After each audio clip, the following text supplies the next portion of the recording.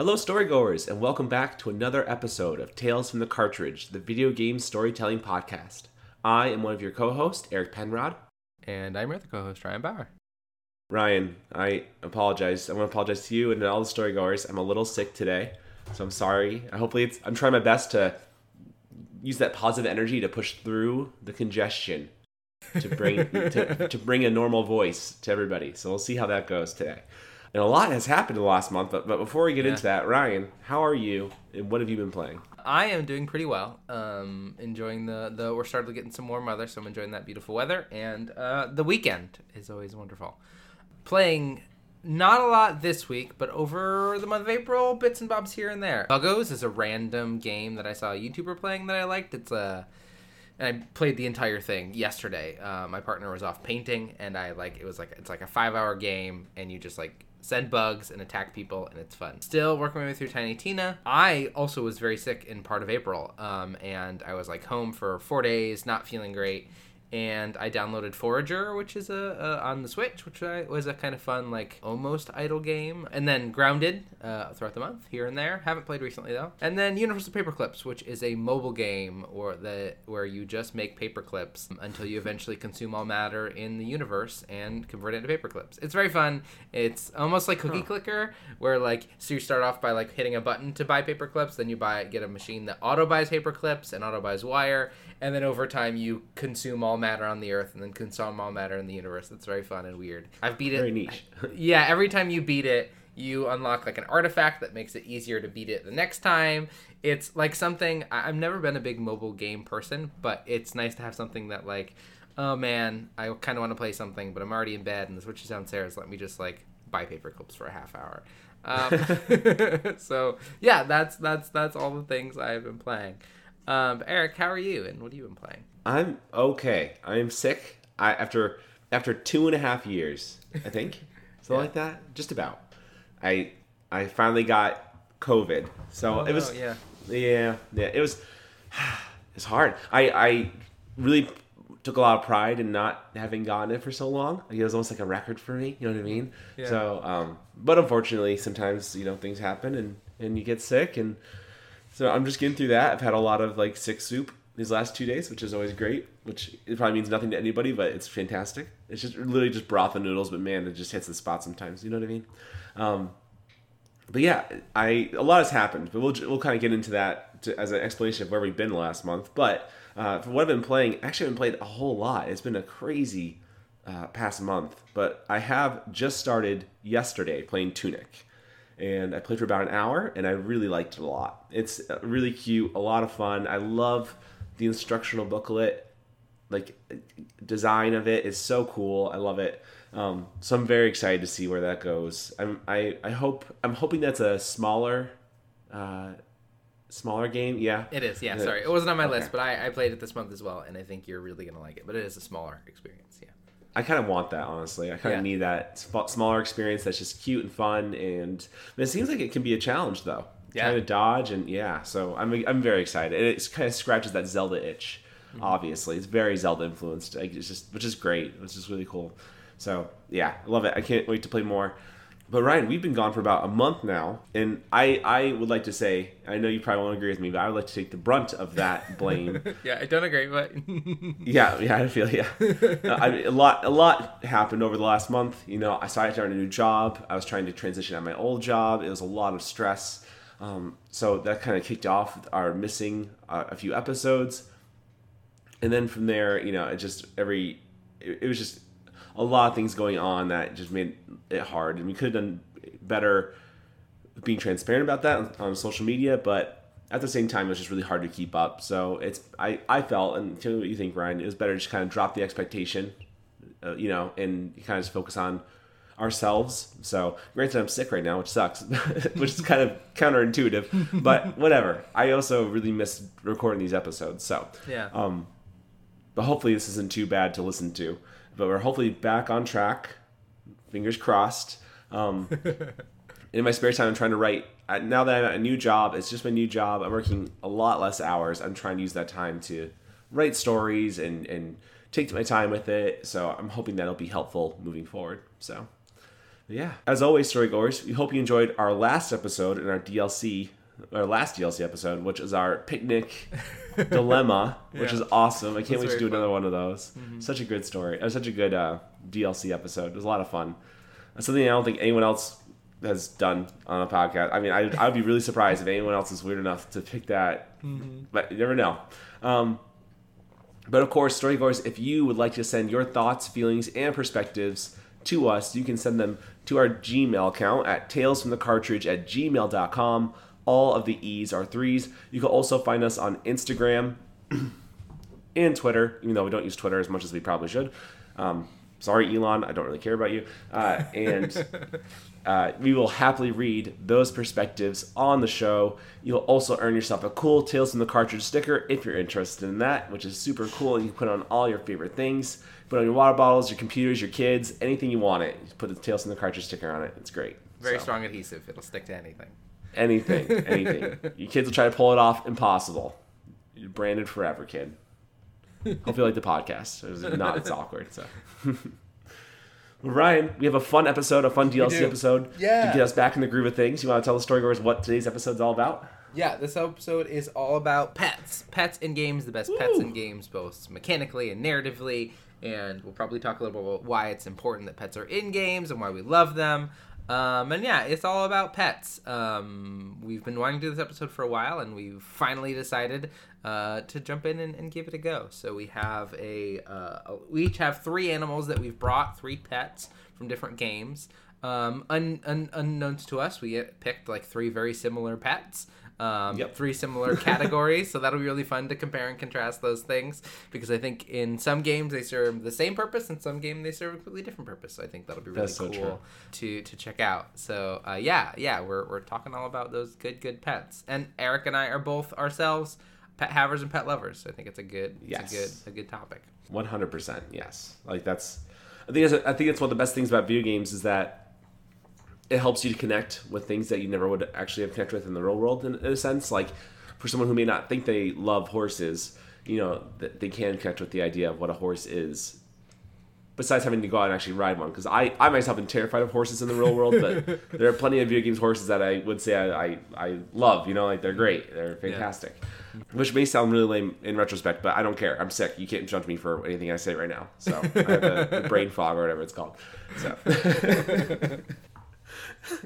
I think that this is going to be a really fun topic to get us back into the groove of things, and I think that everyone can relate in a sense. Even if you don't like a specific animal, Ryan's right. We kind of both picked 3 different kinds of animals, ironically enough, that hopefully we kind of hit that niche for you, and that, something for everybody. Relatability. Yeah. Mm-hmm. Ryan, would you like to start us off? Yeah, I would love to. So my first pet is kind of an obvious one. I think all of mine are actually kind of obvious ones, but that's okay. Dogmeat from Fallout 4? Was it Fallout 4 that had Dogmeat? I think it was. Yes. Fallout 4. Yeah, Fallout 4. Which I remember when they were first marketing that game, the fact that Dogmeat was in it was a huge part of it. And it's one of the very first, specifically dog companions in a game that felt like really core to the mechanics of the game.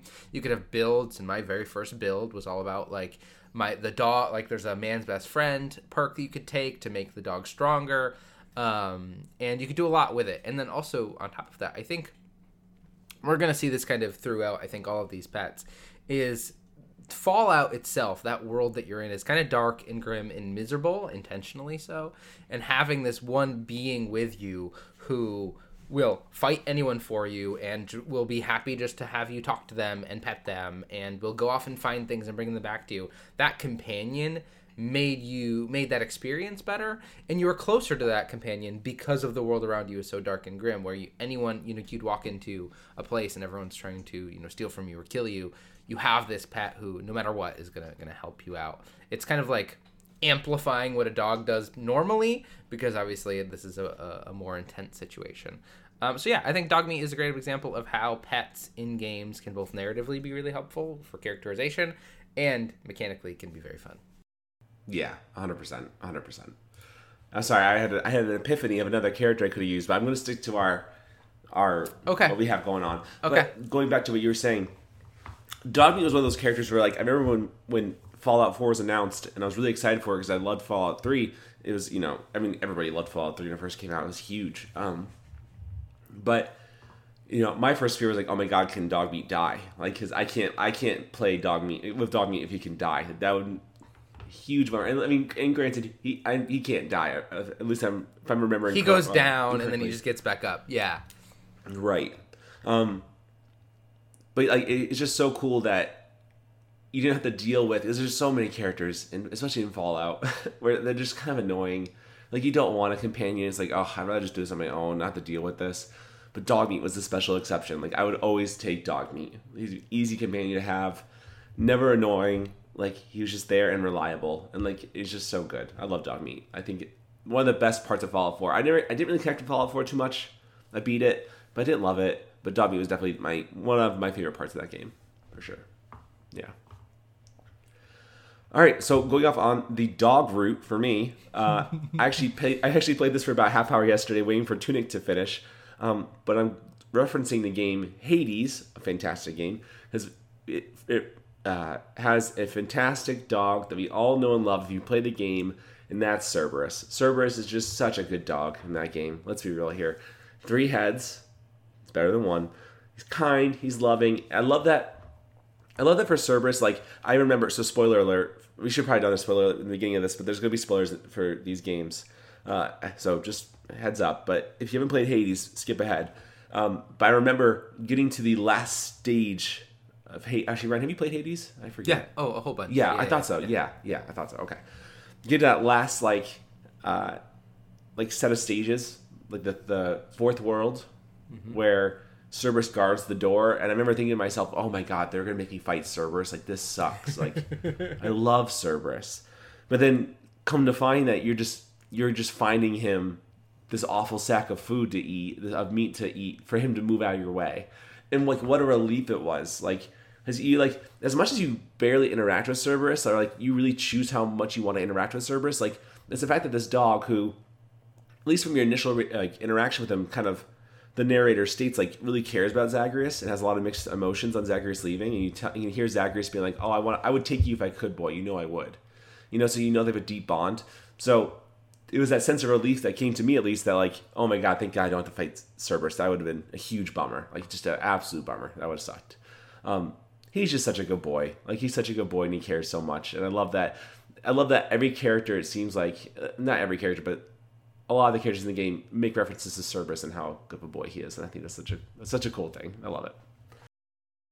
Yeah, it's such a wholesome experience. I mean, and like, every interaction in that game is really wonderful, but then you have this really wonderful, which again is like this subverting expectations of what's cool about Hades, and one of the cool things it's doing is that it's pulling on our knowledge of Greek mythology, as Cerberus is a scary guardian of the underworld, but to Zagreus and to this family, he's just their pet who everybody loves and cares for, and I'm sure he can be vicious and dangerous. We don't ever see that side of him, but characters do reference being scared of him, and it's such a cool subverting our expectations and just allowing us to interact and engage with this incredible being in mythology, but in a really interesting and wonderful way. And you can like spend in-game currency to buy him better beds and better toys. Yeah, and of course you're going to, because it's so worth it. But yeah, it's really wonderful. Oh, Hades is a special game. For that half hour I was playing yesterday, I was like, this, I could just totally see myself just throwing everything away and playing Hades again, because it is such a special game. So good. Ryan, what is your next pet? Yeah, my next pet is Roach from Witcher 3 in our horse series. So one of the reasons I love Roach, there are a lot of really great horses in games, and I think Eric has one as well that is really special to him. There are a lot of really great horses in games. The reason I love Roach is Geralt is such like a gruff, like short, angry, stoic character. And Roach provides this like really good humanization of Geralt, because Geralt cares for Roach and takes care of Roach. And like, as they're riding these places, is like constantly talking to Roach, or when there's monsters around, he tries to calm them down. And like, they have this really incredible relationship that is really important to that world and helps humanize Geralt in some really great ways. And then mechanically, The Witcher 3, which is the game where I kind of I most connect Roach with, is this like massive world with tons to see and do, and the only way you can feasibly get to all these things is to take Roach there and have Roach be part of that experience. So you're really connecting with Roach as part of that journey, because there's so many things when you're exploring the world of Witcher 3 that you're running into or being attacked by or engaging with, and Roach is how you get to all these places. So mechanically you connect with Roach. Anytime you want to go somewhere, you call, Roach appears, and then you go off. But at the same time, narratively, Geralt cares a lot for Roach, and it really helps kind of show that Geralt can care for things and wants to take care of other beings in a way that you don't really see until like later with Ciri and Yennefer and Triss and all those types of things. But yeah, I like Roach a whole lot. And of course, the internet like exploded with memes of Roach like standing on buildings and doing all kinds of weird stuff that was very fun as well. That's awesome. I think what's great about Roach is that it offers Geralt, and I think you may have just said this already, so I apologize if I'm restating what you're saying, but I love that Geralt can be himself with Roach. I think Geralt struggles with the idea that he's half of this monster that people can't accept him, but Roach always accepts Geralt. Geralt could just be himself with Roach. And granted, Roach may not understand anything that Geralt is saying, but Geralt does trust in and get a lot of support from Roach. He is a loyal companion to him. And you can feel that and that dynamic and how important that is to Geralt. And again, humanizes this Witcher whom everybody feels is a monster.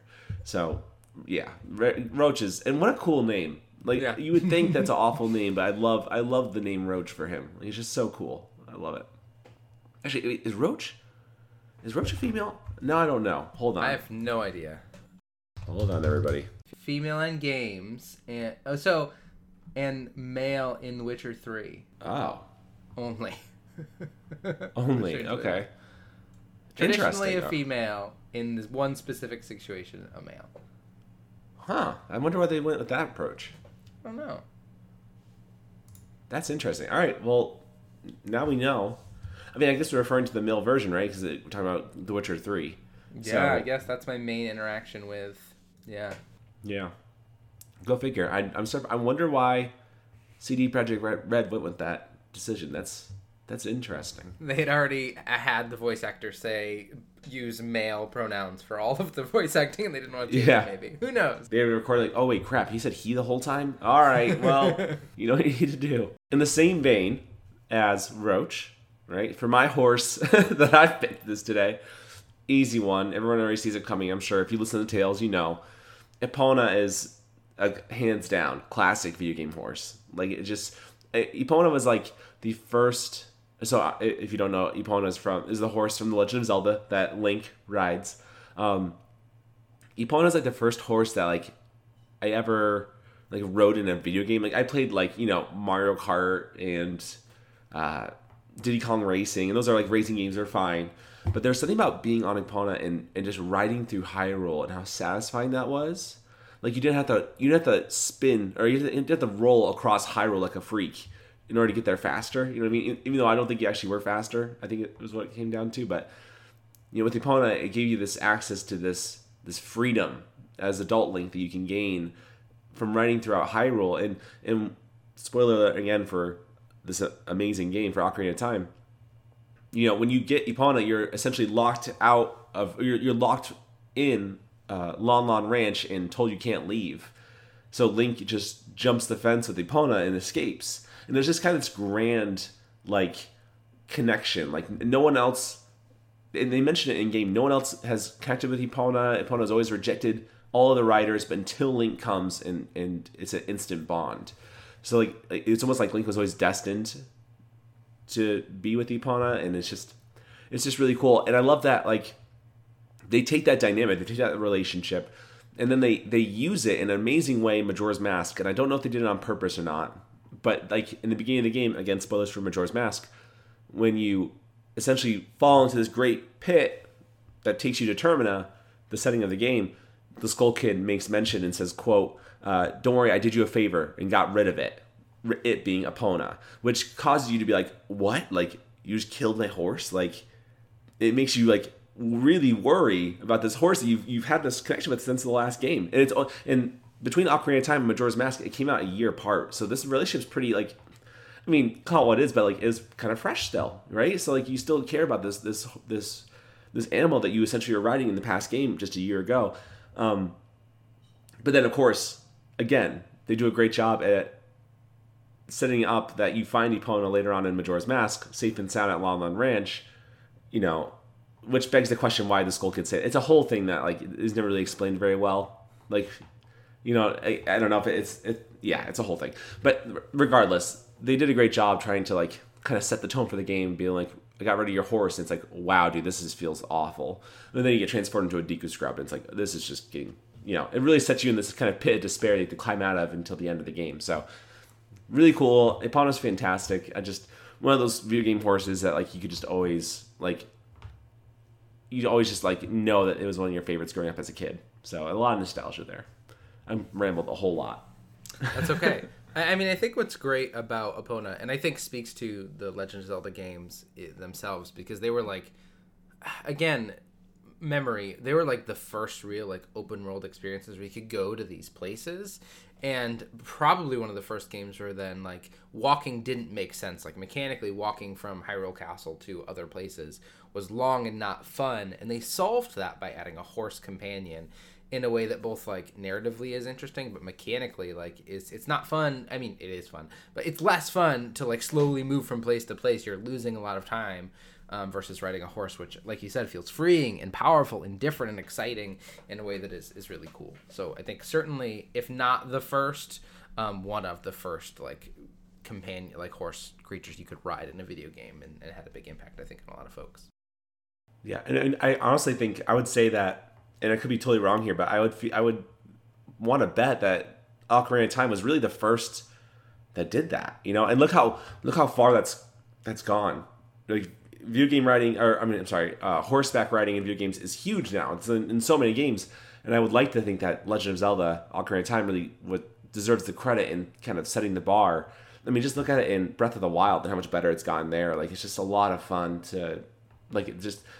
How they've incorporated into games and just improved upon it every time, and just different creatures now and different it's just really cool. So it's just crazy how far things have come. Yeah, I mean, even like the biggest release of this year, Elden Ring, one of the core features of that game that everyone loves is that you can summon a horse anytime you want, because that wasn't in the older games, and that changes that game so much. And it's because like you have an open world, you have to move around faster. What makes sense? A horse, because that's what traditionally people have used, and that horse people like love and care about and is important to the game. But again, I think that you could draw a line directly to Ocarina of Time from that. Yeah, it's so cool. It's really cool. Not to go off on a tangent, I was going to ask you about this, Ryan. Totally off topic, really fast, until we get to our last. Have you heard about? So neither of us have played Elden Ring, nope. Right? Right. Have you heard about this person? This person online called Let Me Solo Her. Have you heard about this person? No, I haven't. So spoiler alert for Elden Ring, just in case you want any information. So the I don't know really anything about the game, but I know the last boss of the game is a female. I think her name is like Melina, maybe, or something like that, something with an M. And she's very, very hard. And there's a person online that his new name is Let Me Solo Her, who has a paw on his head, 2 like katanas, and just naked. Yeah. And people will just ask him to join their game, and he will just solo the boss for them. And like there's been memes and like just so many things have come out. Like, people have made like 3D figures of him or them. I mean, it's just been so funny, and like it makes me I don't like Souls games essentially. I tried Sekiro. And I just did awful. I ended up not beating it. It felt like a stain on my tally of video games. You know what I mean? But when I read that, I was like, oh my god, I want to play Elden Ring so bad now, because that's just so funny. How funny that is, and how deep everyone loves this game. Everyone's calling it a game of the year. Anyway, not to go off on a whole tangent. I just thought it was so funny. I don't know if you heard about this or not, but no, the memes are everywhere. I think I've seen some memes about it and didn't make the connection. I don't know where. I think I've seen the person with the potted head and 2 swords and something. I don't know where I saw it, but that image is familiar, but I don't remember where it was or what it was referencing, and now I do. So thank you for sharing. Oh yeah, I just think for a game I don't play, I just thought it was so funny. It's this person just takes time out of their day to help other people by soloing this last boss. That's just hilarious to me. It's very good. Yeah. Anyway, enough with that. We gotta get back to the pets. Eric, we've covered dogs. We've covered horses. Yes. What pet is left?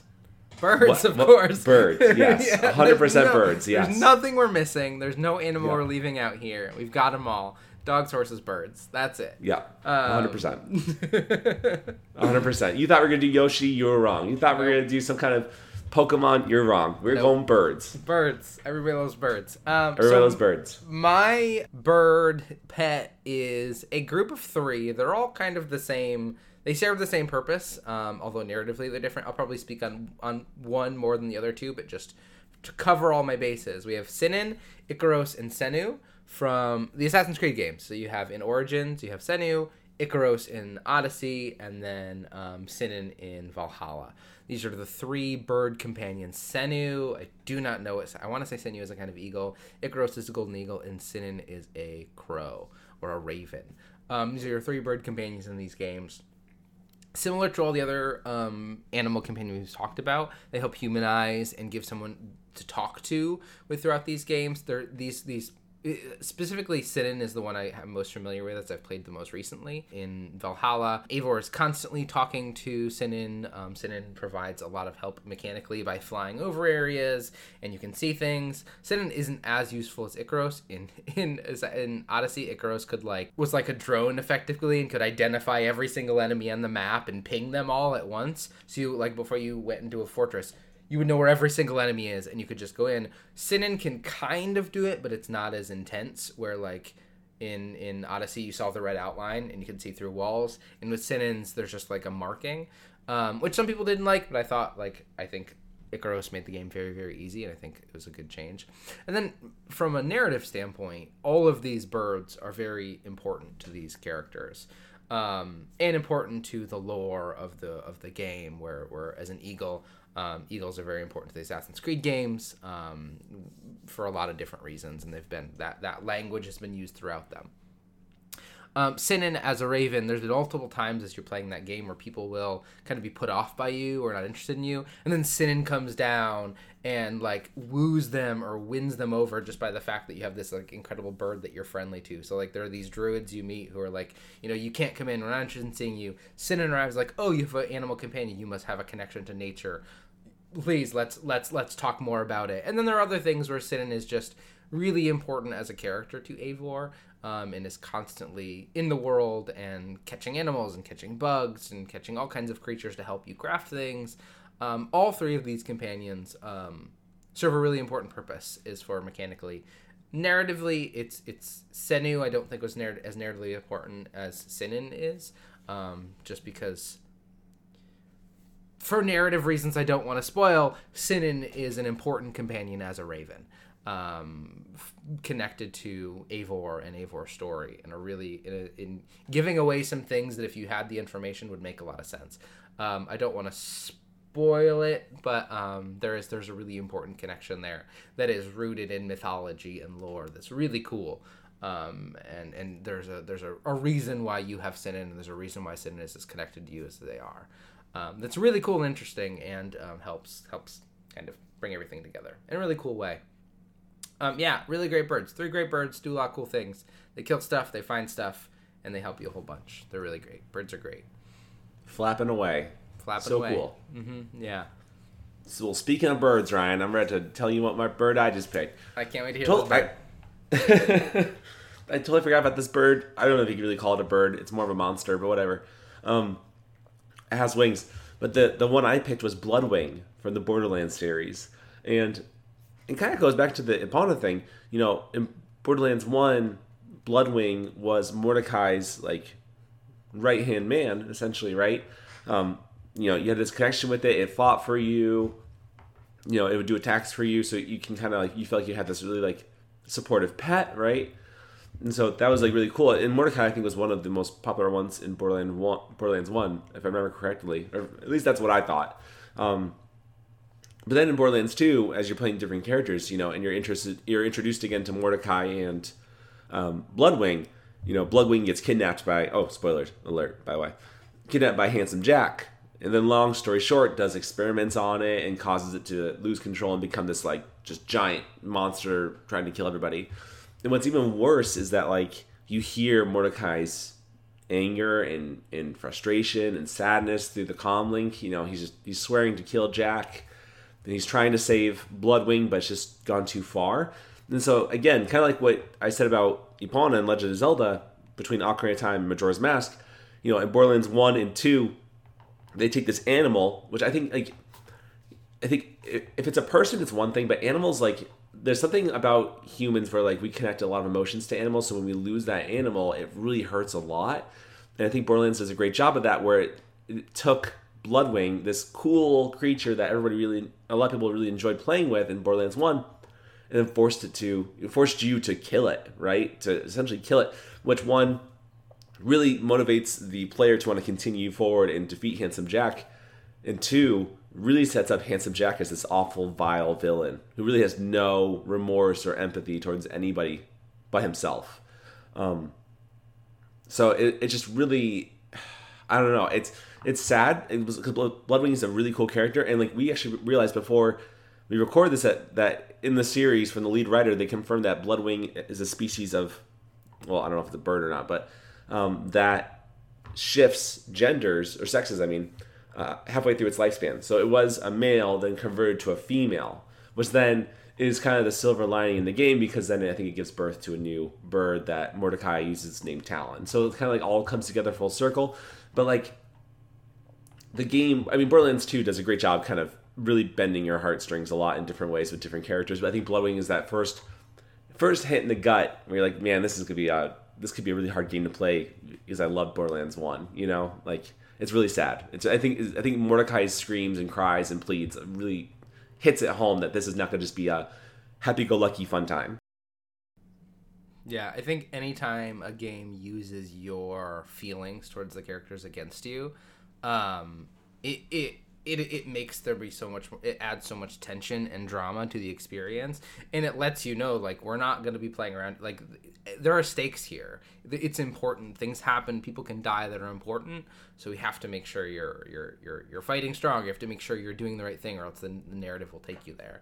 It's a little bit strange in games because there is like a linear experience, specifically with Borderlands. There's no way not to experience that, but it adds so much narrative punch to that, and it really kind of means that Mordecai, no matter what, is going to try and fight Handsome Jack, is going to sacrifice, do whatever he has to do to take down Handsome Jack because of what happened. It's very good. Borderlands 2, still a game that, I constantly think about as has such great narrative. It's such a good story. It hits so many story beats so well. Man, very good game. Yeah, I love. Yeah, we can totally do a deep dive on Borderlands 2 sometime, because yeah. I think that's a really special game for a whole different set of reasons than any other game, I feel like. Yeah. Like, yeah. That game does such a good job with so many things. But yeah, no, Bloodwing, great character, a character you really confide in because you fight with him, but then have to fight her. Yeah, I'm saying that right, yeah. Yeah. Later on, it just breaks your heart. Again, there's a lot of love there between Bloodwing and Mordecai. So just, yeah, it sucks, but... Not to leave this off on a sad note, you know what I mean? But yeah, we had a lot of good animals here. Actually, so when you were reading off, when we were talking about dog meat earlier, Ryan, I had the thought of the chows in Sonic Adventure Battle 2. Yeah. Did you ever play that? Yeah, with the Chow Garden? Yeah, certainly. Yeah, with the Chow Garden. Yep. I had that thought, and like, I don't know if I'm storygoers. I would love to hear your perspectives. If we ever do another episode like this, I'm sure I'll bring it up again. But like, I didn't know how to turn them evil besides taking them like a sadistic person and chucking them against the wall and just making them really sad. Like, I think that was the only way I knew how to do it. Like, I just didn't know how else to make them evil. Yeah. You know what I mean? Mm-hmm. I don't know. How did you do it, Ryan? Because I don't know. I do not remember. I do know there is another way, because we had, I don't know if you remember this, Eric, we had this conversation with our friend Jesse of our Baldur's Gate fame. He had the same issue where that's what he thought he had to do. There is something else you can do. There's something you can give them that makes them evil instead, or not give them. I have no memory of what it is. But I knew there would do those another way, because Jesse, like you, did the exact same thing, was just throwing them against the wall until somebody helped him out and said, hey, there's another way. A friend of ours, or a brother of a friend of our's, and also a friend of ours helped everyone out. But yeah. It's funny. I feel like I was the best pet owner and the worst pet owner at the same time with that game. So, but anyway. Well, Excuse me. Well, storygoers, hopefully you are doing well. Better than I am right now. Hope you're not sick. Yeah. If you are, take care of yourself. If you're not sick, then continue to take care of yourself, please. Send us your thoughts, feelings, and perspectives on your favorite pets in video games to talesfromthecartridge@gmail.com. All the E's are 3's. Send us a message on Instagram or Twitter or comment on our post. Let us know what your favorite pets are, and we will read them on the show. Ryan, I think my throat's going to burst out of my body. So I'm going to stop talking now, but I'm glad you're doing well. And I'm glad we're kind of getting back in the groove of things again. Me too. It's going I'm to be excited. back. Yeah. Yeah. So awesome. Well, thank you, Ryan. Have a good rest of your weekend. Thank you. You too. Yeah. And storygoers, we will see you in the next episode. Bye.